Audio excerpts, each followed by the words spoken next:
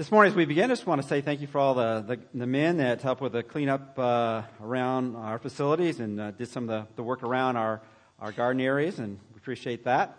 Again, we want to just thank God for all those who've been participating in a variety of different ministries over the last number of weeks. And again, we want you to consider praying about being involved in our outreach, our Good News Club.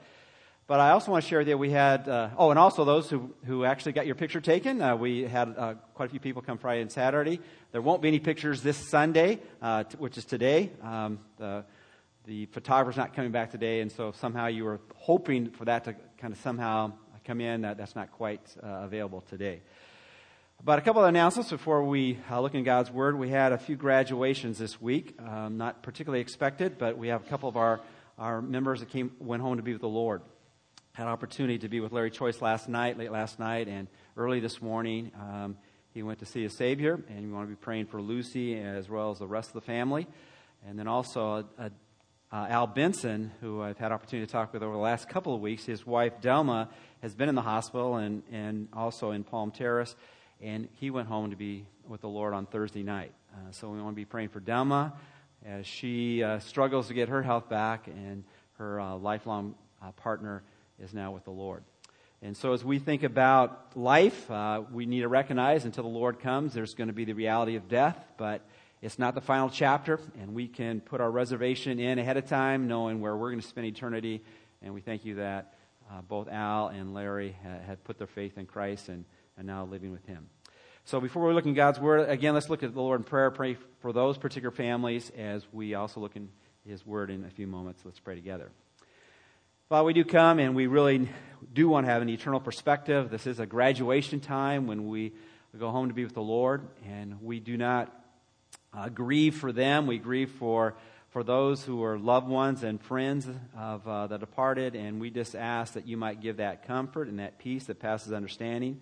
And Father, might you call us all to recognize that life in terms of eternity is short, and that you want us to be prepared for what happens next.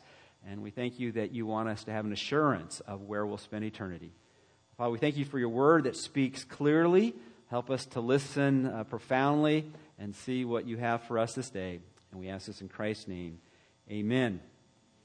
One of my favorite stories is the story of a father and a son. And this is their experience together as they decided they just want to spend the day together.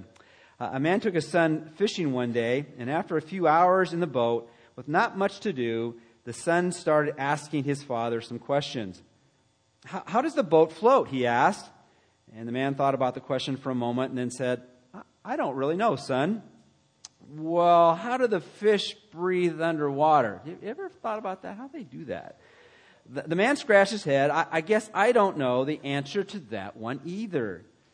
Well, why is the sky blue? The boy persisted. And the father replied, I really don't know, son. When Mark was younger, I said Mark's middle name was question mark. Okay, so, you get these questions and you're just all ready to give some kind of profound answer and you just can't come up with anything. So the boy started to worry that his father was getting upset at all the questions. Do you mind me asking questions, Dad? And his father immediately reassured him, no, of course not, son. If you don't ask questions, you'll never learn anything. Sometimes we ask people questions and we're expecting something to come that will really help us out in terms of understanding what we're struggling with, and we find out that they don't know anything more than we do. And that's going to happen in life, that we will go to people that we hope have answers, and really they don't have answers. They have the same questions that we have. And yet the Word of God is totally different than that. The Word of God is the place where we can really discover what truth is really all about and how to live it out and experience it to its fullest. This past week, on one particular day, I was with the association of churches that we belong to. It's called Transformation Ministries, which is historically a group of Baptist, Bible-centered churches that are trying to present the message of Christ. And the speaker there, interesting, his name is Randy Frazee. He works with Max Lucado down in Texas and is actually the lead pastor there, teaching pastor there. And he made a statement that Barna Research had decided that they would go into the large, healthy churches and ask them a very simple question. And the question would be, how would you define a disciple of Christ? What is true Christianity? As we would put it here, our purpose statement as a church is to honor God by helping more people become fully devoted followers of Christ. Now the question is, what is a fully devoted follower of Christ? What is a disciple? What is a Christian? And hopefully this morning that's what you're wrestling, to make sure you really have an answer in the affirmative, that you know what a Christian is, and you are one of those. But to be sure that you're one of those, you need to know what that animal is. What does it mean to be a true follower of Jesus Christ? And they said in the thousands of people they asked that were coming out of these what we would consider very healthy churches, they found that not in one church was there a similar response to the question. Now, there were a variety of things that people said, but none of it was a unified response to it. Now, what's interesting to me is, as I was preparing for this week, I decided that I was going to lead with that. What truly is a Christian? What is a disciple of Christ? What is a fully devoted follower of Christ? And this is a growing thing as we come to faith and then live out our faith. But what essentially is a person that knows Christ in a real way? And really we're looking at authentic living, particularly as it relates to God. And so as I wrestle with it, I want to give you my definition of a disciple of Jesus Christ. And when I say mine, this is based on the Word of God, and I'll throw in a few verses here as we look at it. But if I were to put that together, I would say there's four main things that you could put your mind around. It involves the active part of this definition. That if you're a true disciple of Christ, that you're trusting, you're delighting, you're spreading, and you're honoring. Now, putting that together, this is how I would put a definition of a true disciple of Jesus Christ. What is true Christianity? Christianity is trusting in Jesus as Lord and Savior. As we think about that, the Apostle Paul, as he was trying to move the church at Rome out into authentic living for Christ, he made this statement in terms of the beginning of that relationship with God. He said in Romans 10:9 that if you confess with your mouth Jesus as Lord and believe in your heart that God has raised him from the dead, you will be saved. And when you think about being a fully devoted follower of Christ, a true disciple of Christ, really understanding true Christianity, it begins with faith. But so often we take that word faith and we somehow define it as agreeing intellectually with certain facts. And that's not a saving faith. A saving faith is a faith that trusts. And it's an ongoing trust. And it's trusting primarily in a person, the truth about the person, but it's trusting in Jesus. And what is it you're trusting in? You're trusting that He is Lord. That He is the one who's supposed to be the master of your life. He is the one who's to be in charge. So Christianity is trusting in Jesus as Lord and Savior.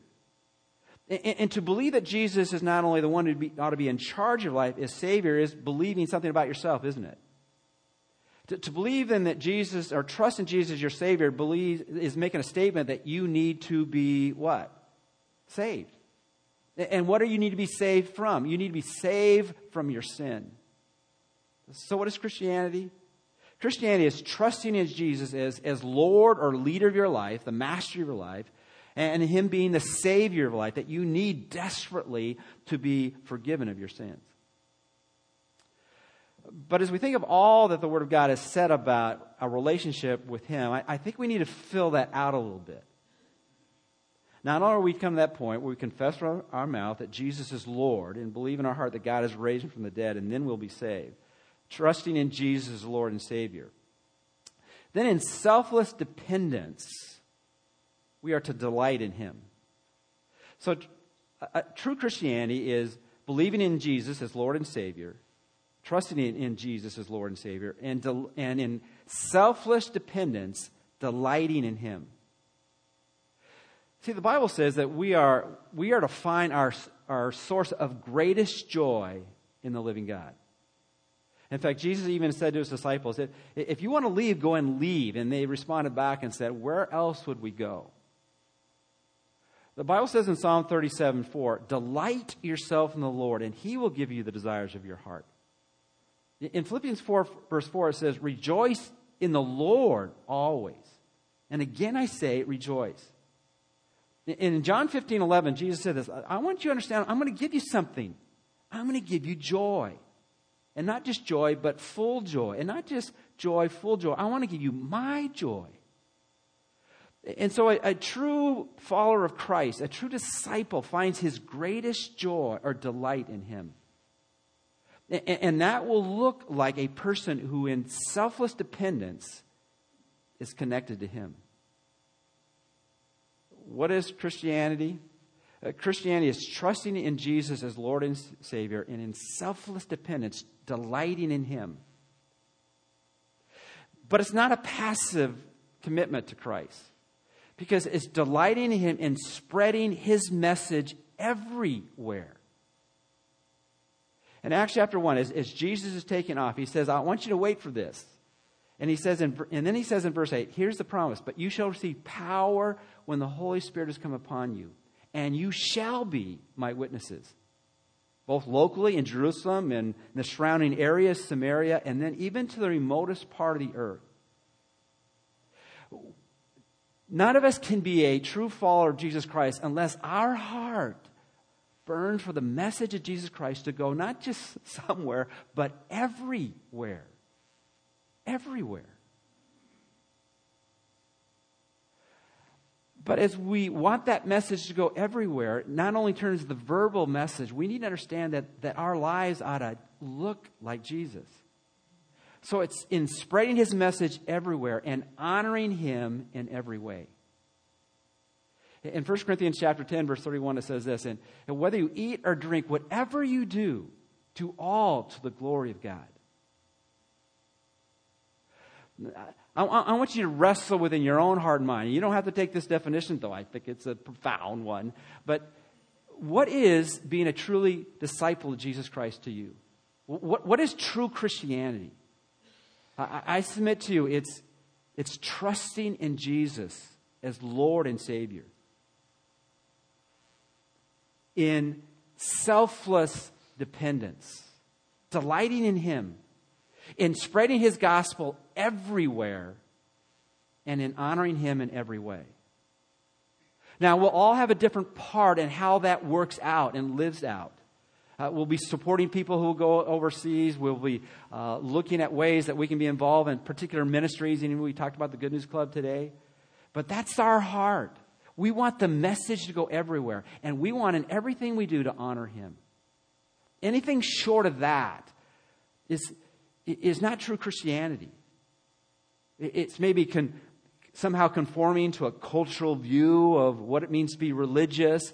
It's kind of adopting into the, whatever they say, the Judeo-Christian ethic. But a vital relationship with God changes everything. And that's why Paul, he just pleaded with them after he talked about all that Christ had done. He said, I want you now to walk in a manner worthy of the calling with which you've been called. And as we're in this section in the New Testament, particularly in this letter that was written to the church at Ephesus, and as we look at the second half of this book, this letter, Paul, first of all, tells them all about the riches found in Christ, and now he says, I want you to live it out. But the question that always challenges, so how do I do that? How do I live out this which God has called me to? Well, that's what we want to look at this morning. So if you have your Bibles, turn to Ephesians chapter 4. Most of the text is in your bulletin this morning, but we're going to look at a couple other passages as well. And I want to answer the question, how do we generally live out what it means to be a true disciple of Jesus Christ? And picking up the flow of the book, it's first of all knowing the riches we have in Christ and in his church. And that's why we do life not individually but collectively together. But then it gets to a point where we critically understand what this is all about. Now, what's interesting in both the Old Testament and New Testament, God wants to get his message across. This book, though, is a big book, and it's written over 1,500 years, and we've got all these things trying to figure out what's happening in terms of a timeline, who's he speaking to, and trying to put the pieces together. But this is a book that God wants us to get, not just read. And often when he begins to challenge us in terms of what we ought to be and do, he puts it pretty simply. And when you challenge people to live out what they call their faith, you can put in both the positive and the negative. And if you've been reading with us in our personal time with God, our PT with God, we've just been going through the book of Exodus, and we went over the Ten Commandments. And if you notice, the Ten Commandments is both said in the positive and the negative. Did you notice that? There's the thou shalt and the thou shalt not. And what I want to give you this morning, really simply, I want you to give you a don't and a do. A don't and a do. And this really kind of pictures, I think, what it means to live out what it means to be a true follower of Jesus Christ. So look at this morning. I give you one don't and one do as we see what Paul told the church at Ephesus. As he said, I want you to live out your faith at church. I want you to live it out at home. And I want you to live it out in the marketplace or where you work. This is a life that needs to be lived and not just simply thought about as I agree with those tenets of the faith. This is who I am. So let's look at it this morning. Ephesians chapter 4, beginning with verse 17. And I want to give you the big idea, and then let's look at the text. The first point, don't. Don't live like the person you used to be and others really are. Don't live like the person you used to be and others really are. And within that, what we're going to see this morning is that God, again, has made a dramatic change in the person who has decided and committed to follow Him. He has made a complete miracle in your life. And He says, don't go back to what you used to be. And also looking at how others people really are. Let's look at the text. Ephesians chapter 4, verse 17. This I say, therefore, again, based on all that God has done and challenged us to be, and testify in the Lord that you should no longer walk, and when he's talking about walking, he's not talking about getting some exercise around your neighborhoods. He's talking about your pattern of life, the way you live out, challenge him to authentic living, genuine living, real living for Christ, that you should no longer walk as the rest of the Gentiles walk. Basically in the Bible describes two types of people. It uses an ethnic illustration. There are people who were Jews and those people who were Gentiles. And as you look at in the Bible, particularly in 1 Thessalonians chapter 4, verse 5, it says the Gentiles were people who did not know God. As God was getting His message out in the beginning, as He gave the promises to the ethnic people of Abraham, as He developed that nation Israel, in which all the nations would be blessed, He categorized those who knew God were people of God's covenant faith. And those who were not of that were Gentiles, non-Jews. And so what He is saying here is, I don't want you to live as people who do not know God. And then He describes who they are. He says, in the futility of their mind, having their understanding darkened, being alienated from the life of God, because of the ignorance that is in them, because of the blindness of their heart, who being past feeling have given themselves over to lewdness, to work all uncleanliness with greediness. Now, we could try to unpack every single word in this passage, but let me just highlight it here. He says there's an option for people. There's an option for people even who have crossed over the line of faith, who have come to that point where they said in their heart of hearts, I'm trusting Jesus as Lord and Savior. Now, in selfless dependence, I'm not going to live this life for myself. Jesus says, in no uncertain terms, He said, if any man come after me, let him deny himself, pick up his cross, and follow me. So in a commitment of selfless dependence upon the one who's calling me to live, I put my delight, I put my source of joy in Him and not in this world. And then I'm committed to His mission of spreading this message everywhere. And I'm no longer committed to honoring myself, but to the one who came for me in every way. If that is the choice of your life, then Paul is pleading with, then don't go back to live like people who do not know God. And then he describes the people who do not know God. He looks at their mind and he looks at their heart. And he says they have futility in their mind, which basically means that they can try as hard as they want, but they're not going they're not going to change. Their lives are headed in a certain direction, and if they're left to themselves, they will be futile. They'll be vain. It will not work. And then he describes in this way, because of their understanding is darkened. So how does he describe, or how could we kind of summarize what he says about a person who does not know God? They have a dark mind. A dark mind. Have you ever watched anything in the media or in the music world and you're just wondering, where are these people coming from? And you're like shocked by the stuff that's going on. Even this morning I was up early, I was just doing some stuff, and I just went through Yahoo News on the internet, and they had a whole article on how the Hannah Montana, the good girl goes what? Bad. Where's Miley Cyrus going? Definitely an achy breaky what? All right. Where does that come from? It comes from a mind that's darkened.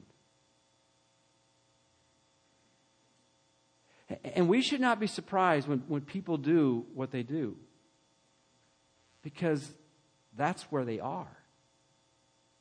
That's where they really are.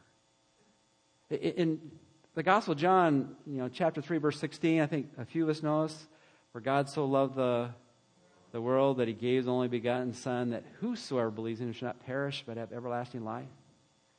Just go down a little bit further in that text. And he said that men, and you could say women and young people, they love darkness because their deeds are evil. And so we need to understand that there is an old way of life. And the only way you can describe it is filled with darkness. In Colossians chapter 1, it says that when God brings us into relationship with him, he transfers us from the domain of darkness into the kingdom of what? Of light. And so again, as we think about being an authentic, genuine follower of Jesus Christ, at the heart of this is that we don't want to live like people who do not know God. When you really look close at how they live and why they live, it's because they have a dark mind. I was talking to Brand this week, and he's talking about some additional people in the music world, and it just blew my mind away in terms of some of the things they're into. But it should not surprise me. And when I look at where so many parts of our society and world is going, it should not surprise me, because it comes from a darkened mind. Theologians put it this way: it's the depravity of man. And then they add a word to it to make sure we understand. It's the total depravity of man. That our heart is desperately wicked, and who can know it? And he's speaking to people who are not those kinds of people, but he says, but don't live like that.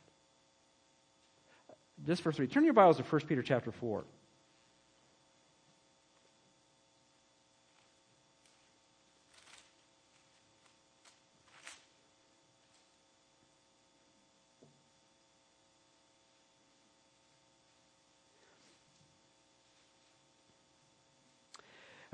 Peter writes to, again, followers of Christ, and he just challenges that don't do this anymore. Don't get caught up in this. And he says in verse 3, for we have spent enough of our past lifetime in doing the will of the Gentiles, which basically is saying doing the will of people who do not know God. And then he describes for it when we walked in lewdness, lust, drunkenness, revelries, drinking parties, and abominable idolatries.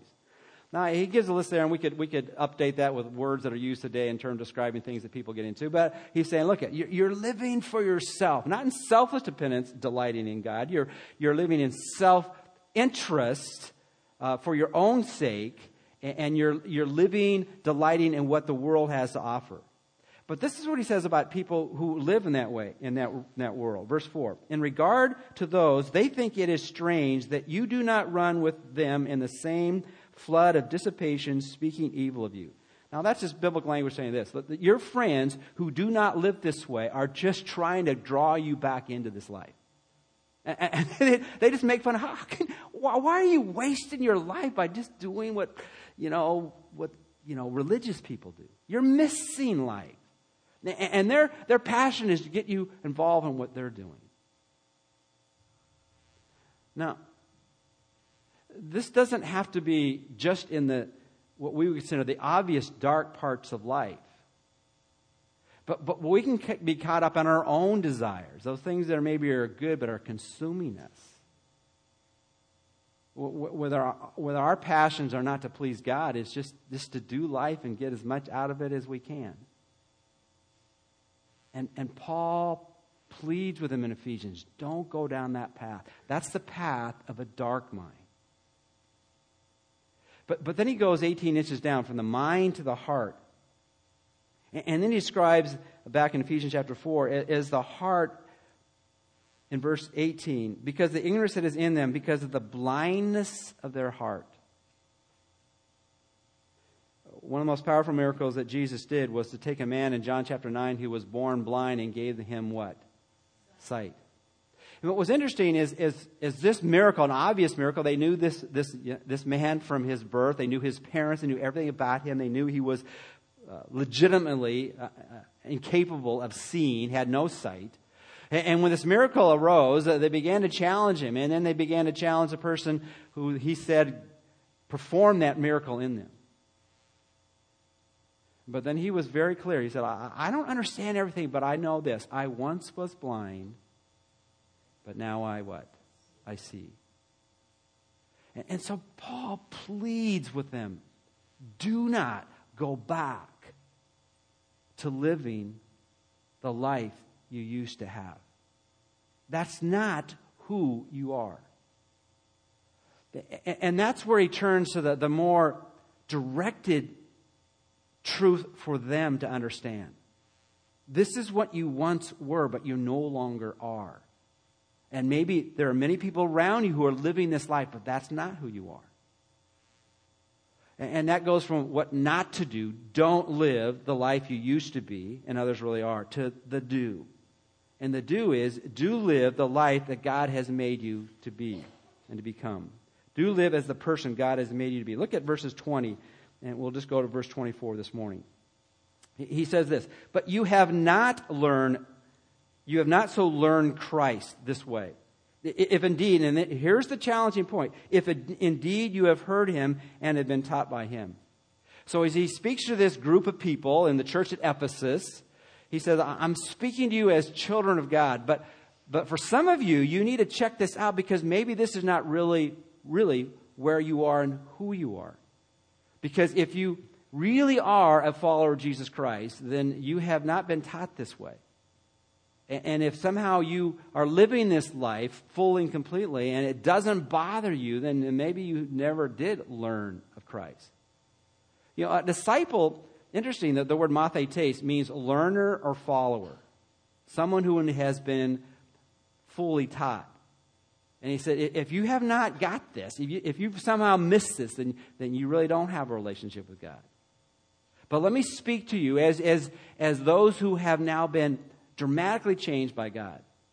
And this is what I want you to do. I want you to now live as the person God has made you to be. He's not asking him to be this person. God has already made that to happen. But I want you to live like that. I want you to put it in operation. He said in verse 21, if indeed you have heard him and have been taught by him as the truth is in Jesus, verse 22, that you put off concerning your former conduct the old man, which grows corrupt according to the deceitful lusts, and be renewed in the spirit of your mind, and that you put on the new man, which was created according to God in true righteousness and holiness. Now, it's going to get a little heavy here for a moment. But I want you to understand what Paul was emphasizing here. He said, I want you to now live as the person God has made you to be. Because he speaks about what has happened if you are a true disciple. What has happened if you're experiencing true Christianity. You have made that step that has revolutionize your life. Now live like it. Now, what happens at conversion? And what's missing often in English text is the tenses of these verbs. And in the Greek language. He speaks of not something he wants them to do, but what they had already done. What happens when a person comes to faith in Jesus Christ? He said, I no longer want to live my old life. I now want to live a new life. And this is not just kind of a self-help religious step. This is saying, I want to trade something here. I want to take my old life and I want to throw it away, and I want God to give me a new life. And we've been trying to emphasize that so often during this series, particularly in the last number of weeks, that if anyone is in Christ, he is a what kind of creation? A new creation. The old things have what? Passed away. And behold, new things have what? Come. And so he says, I want you to understand you are a new person. And the old self is now gone. And now you are a new self. The Bible says in Galatians 2:20, I have been crucified with Christ. It's no longer I who live, but Christ lives in me. And it says in Romans chapter 6, I think around verse 4 or around verse 6, where he says that your old self has been crucified with Christ. Now, if your old self was crucified with Christ, your old self is now what? Dead. You know, people who got crucified didn't do very good at breathing afterwards, all right?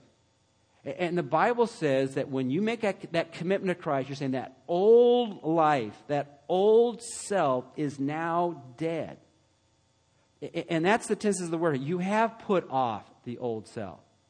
Now I want you to live like you put off the old self. You have put on the new self. Now I want you to live out your life in relationship to being a new person, a new creature in Christ. Now, let's look at that again a little bit slower. He said in verse 22, that you put off concerning your former conduct the old man which grows corrupt according to the deceitful lust. He's saying, look, if you are living out your life with simply who you were in the past, that is not going to get better. Because what it does, it progressively is corrupted. It's controlled by its own desires. But what you have done when you come to Christ is saying, okay, I'm getting rid of that. And what I want is have Christ give me that which I cannot give myself, which is a new life. The old self is dead. And then he says, okay, in light of that, I want you to be renewed in the spirit of your mind, which means the ongoing thing of that is with the new self, I want the Spirit of God and the truth of God to mature who you are. You might understand more fully who you are in Christ. And then he says that you put on the new man, which was created according to God in righteousness and holiness. That I'm now a new person in Christ. Now, the picture here is when you encounter God, let's say when you encounter God, do you have dirty clothes on or do you have clean clothes on? Dirty clothes, right? The Bible says that all have sinned and fallen short of the glory of God. That we are clothed in our own righteousness, and even our own righteousness is what before God? Like dirty rags. It's filthy rags. So when we come to God, we're clothed with the filthy rags of our own behavior, our own sin. He said, when you make that commitment to Christ, you take off those sins. You take off those old filthy garments and you throw them away. And he said, but you can't be left naked. So what I want you to do now, I want you to put on brand new clothes, the clothes of Christ. And are they clean or dirty? They're clean, fully clean. You become not only as white as snow, but whiter than snow. And he said, now I want you to live in light of you have clean clothing on rather than on dirty clothes. Now, let me just ask you this. When, in fact, a number of our men were out digging in the dirt and throwing stuff around. We were that ground's kind of like manure ground and whatever it might be. And once you get dirty, okay, how do you? Maybe you've been out working in the yard and stuff like that. Are you that careful about what you might touch or what you might be involved in? I mean, once your clothes are dirty, once your clothes are dirty, you just can't get any worse than this. You know, just go for it. When I'm camping, once I get in the dirt, when I'm camping, you know. Then the whole day I go, well, I'm already dirty. I'm just going to play in the dirt. It doesn't really matter. I'm just going to go live. But let's say all of a sudden you just took a shower and you put on some clean clothes, and maybe the clothes are actually very light, maybe they're even white. Okay, before you sit down, what do you normally do? If you got white pants on, if you're really careful, what do you do?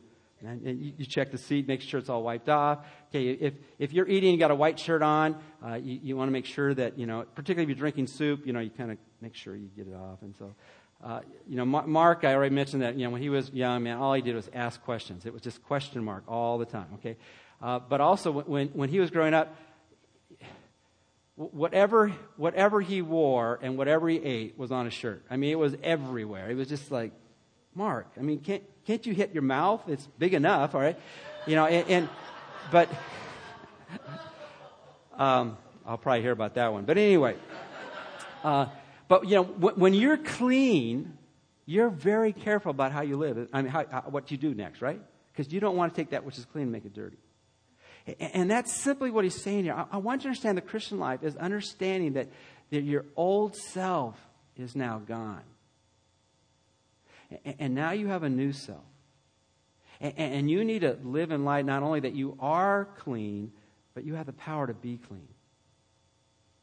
But you might be thinking, okay, you're making it sound that if I am clean, then I should never have any problem with living for God. Now, there is a battle going on. In fact, turn your Bibles to Romans chapter 7. And I think in your outline, I define the new man as this. The new man is what you are now. You are now a new man. And some people, and this is the difference that I would have in terms of understanding Scripture. Some people say you have both an old man and a new man. You have an old self and a new self. Basically, the problem I have with that is that makes you somewhat schizophrenic. Who's living right now? Is the old man living or the new man living? Now, we can live like the old man, but I am one person. And the Apostle Paul, as he talks about in Romans chapter 7, he describes the dilemma that he is having in terms of living out his faith. But he doesn't change the idea of what the challenge there. In Romans chapter 7, verse 15, he says this, "For what am I doing? I do not understand. For what I will to do, and that I do not practice, but what I hate that I do. If then I do what I will not to do, I agree with the law that is good, but now it is no longer I who do it, but sin that dwells in me." Let me just put it this way. If you're a true follower of Jesus Christ, and say you've just kind of broken that verse that we've urged you to memorize this week, let no corrupt word proceed out of your mouth, but only such a word that is for necessary edification, that it may give or impart grace to its hearers. Shake your head like you knew you're supposed to memorize that verse this week. But then, okay, that's a pretty challenging verse. Let nothing come out of your mouth which puts people down. But you ought to say things that build people up. And I'm not talking we can have fun with people, but I'm saying, are you trying to help people or hurt people? Since I threw Mark underneath the bus, I might as well throw Brandon on the bus. Brad and I have sometimes a little challenge with this particular verse. Sometimes, we go a little bit further than we should in terms of giving people kind of a bad time or whatever it might be. And the problem with that kind of humor, it can go too far, way too quick. And he had just said something, and I said, "Now, Brandon, do you really want to say that which just hurt somebody?" Now, he struggled with that. I mean, because he loved saying it. It was so funny, and it went real well. But then he said, I didn't really want to hurt that person. And see, if you really enjoy the results and the consequences of the sin that you're involved in, then you're probably not truly a child of God. Because Paul says part of his experience with God is that when he did things that he knew that was wrong, man, it just frustrated him. Because I really don't want to be a person that's known that he can't be trusted because we bear false witness or we lie. I don't want to be known as a person who doesn't really truly care about people and love them, or I don't want to be known as a person that he can't control his tongue. And that's where Paul was. And I think part of understanding that you're a child of God is the things that you used to do that didn't bother you, they now bother you. The things that you could do and you didn't even think twice about it. And now when you do it, all of a sudden God just convicts you of that being sin. See, that's the new self. You don't really, truly enjoy the sin that you used to commit. I mean, sin is enjoyable. That's why people do it. But now for a child of God, you no longer have that pleasure in that which grieves the heart of God and hurts people around you and your testimony for Him. And so Paul says, I don't understand this. The things I don't want to do, I do. And the things I don't want to do, I do want to do, I don't. And what's the problem here? Well, it goes on in verse 17. But now it's no longer I who do it, but sin that dwells in me. So there's something around me or in me that causes me to sin. Verse 18, for I know that in me, that is in my flesh, nothing good dwells. For the will is present with me, but now to perform what is good I do not find. For the good that I will to do, I do not do, but the evil I will not do, that I practice. Now, if I do what I will not do, it is no longer I who do it, but sin that dwells in me. I find then that a law that is evil is present within me, one who dwells to do good. For I delight in the law of God according to the inward man, but I see another law in my members, waging against the law of my mind and bringing me into captivity, or the law of the sin which is in my members. Who will deliver me from this wretched body of death? I thank God through Jesus Christ. So then with the mind, I myself serve the law of God, but with the flesh, the law of sin. Now, some people equate the flesh there as being the old man or the old self. And you have those two warring identities within your life. You have like the good man and the bad man, on shoulder. And which one are you listening to, the good man or the bad man? And I really believe you look at Paul carefully in Romans 6 and Romans 7. He said, I want you to know the true I is a new creature in Christ.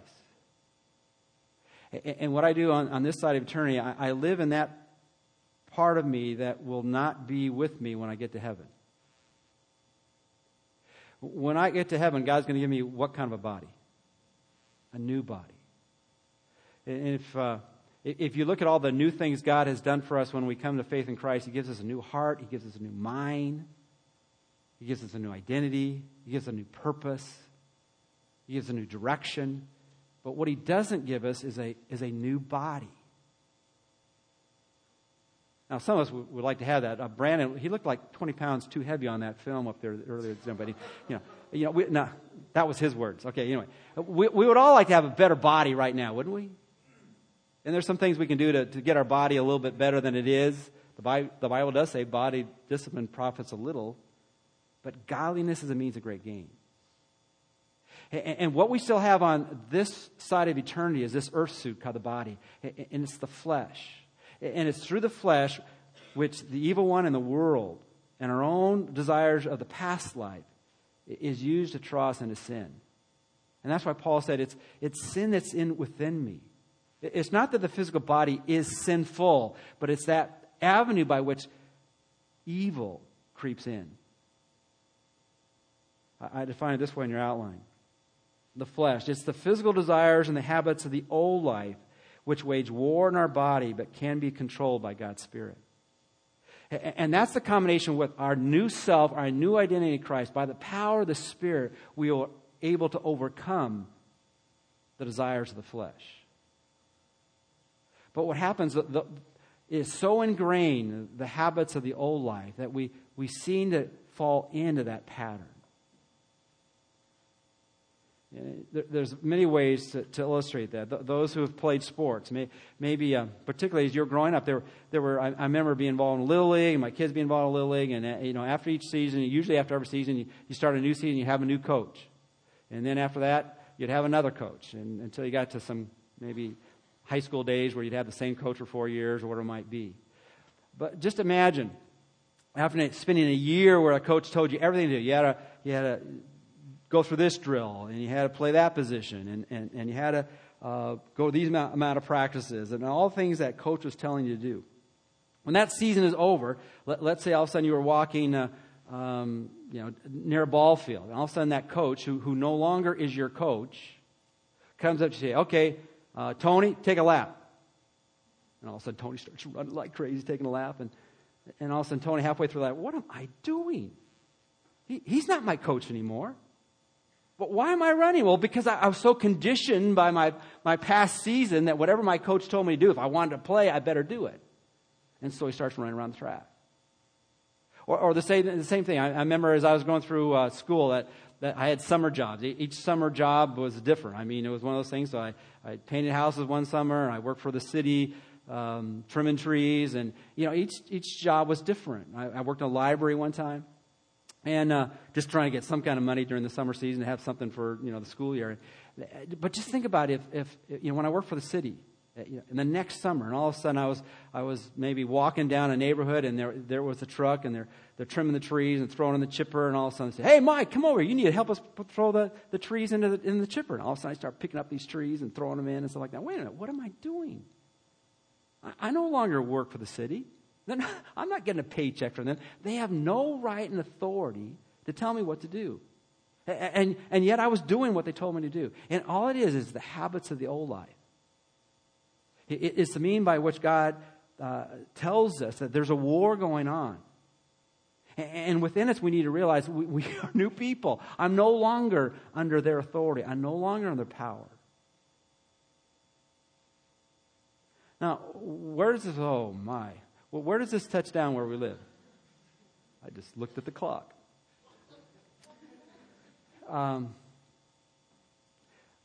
For all of us, I was going to say for me, for all this morning, we have points and places where we're falling into the old life. And the reason we're falling into the old life is not because we're not a new person in Christ, is that we have chosen to somehow be persuaded by others to live like we used to be and what others really are and want us to be like them. And we have to say no to the old life. But what we need to say is that we are capable in being a new person in Christ to say yes to what God wants us to be and to do. That God is able to do exceedingly abundantly on all that we can even ask or think according to the power that lives within us. That we are new people who can live to honor Him in every way and in every place. What is it in your life that you're drifting off to be like the world or like the old life or be about like what everyone else around you is living for? And God said, why would you go back to that? Like the people in Israel, why would you go back to Egypt? I've set you free. You're no longer citizens of that place that enslaved you. Don't keep presenting your members to that which is unrighteous, but to that which is righteous. How are you living? Genuinely and authentically as the person God has made you to be. Let's pray.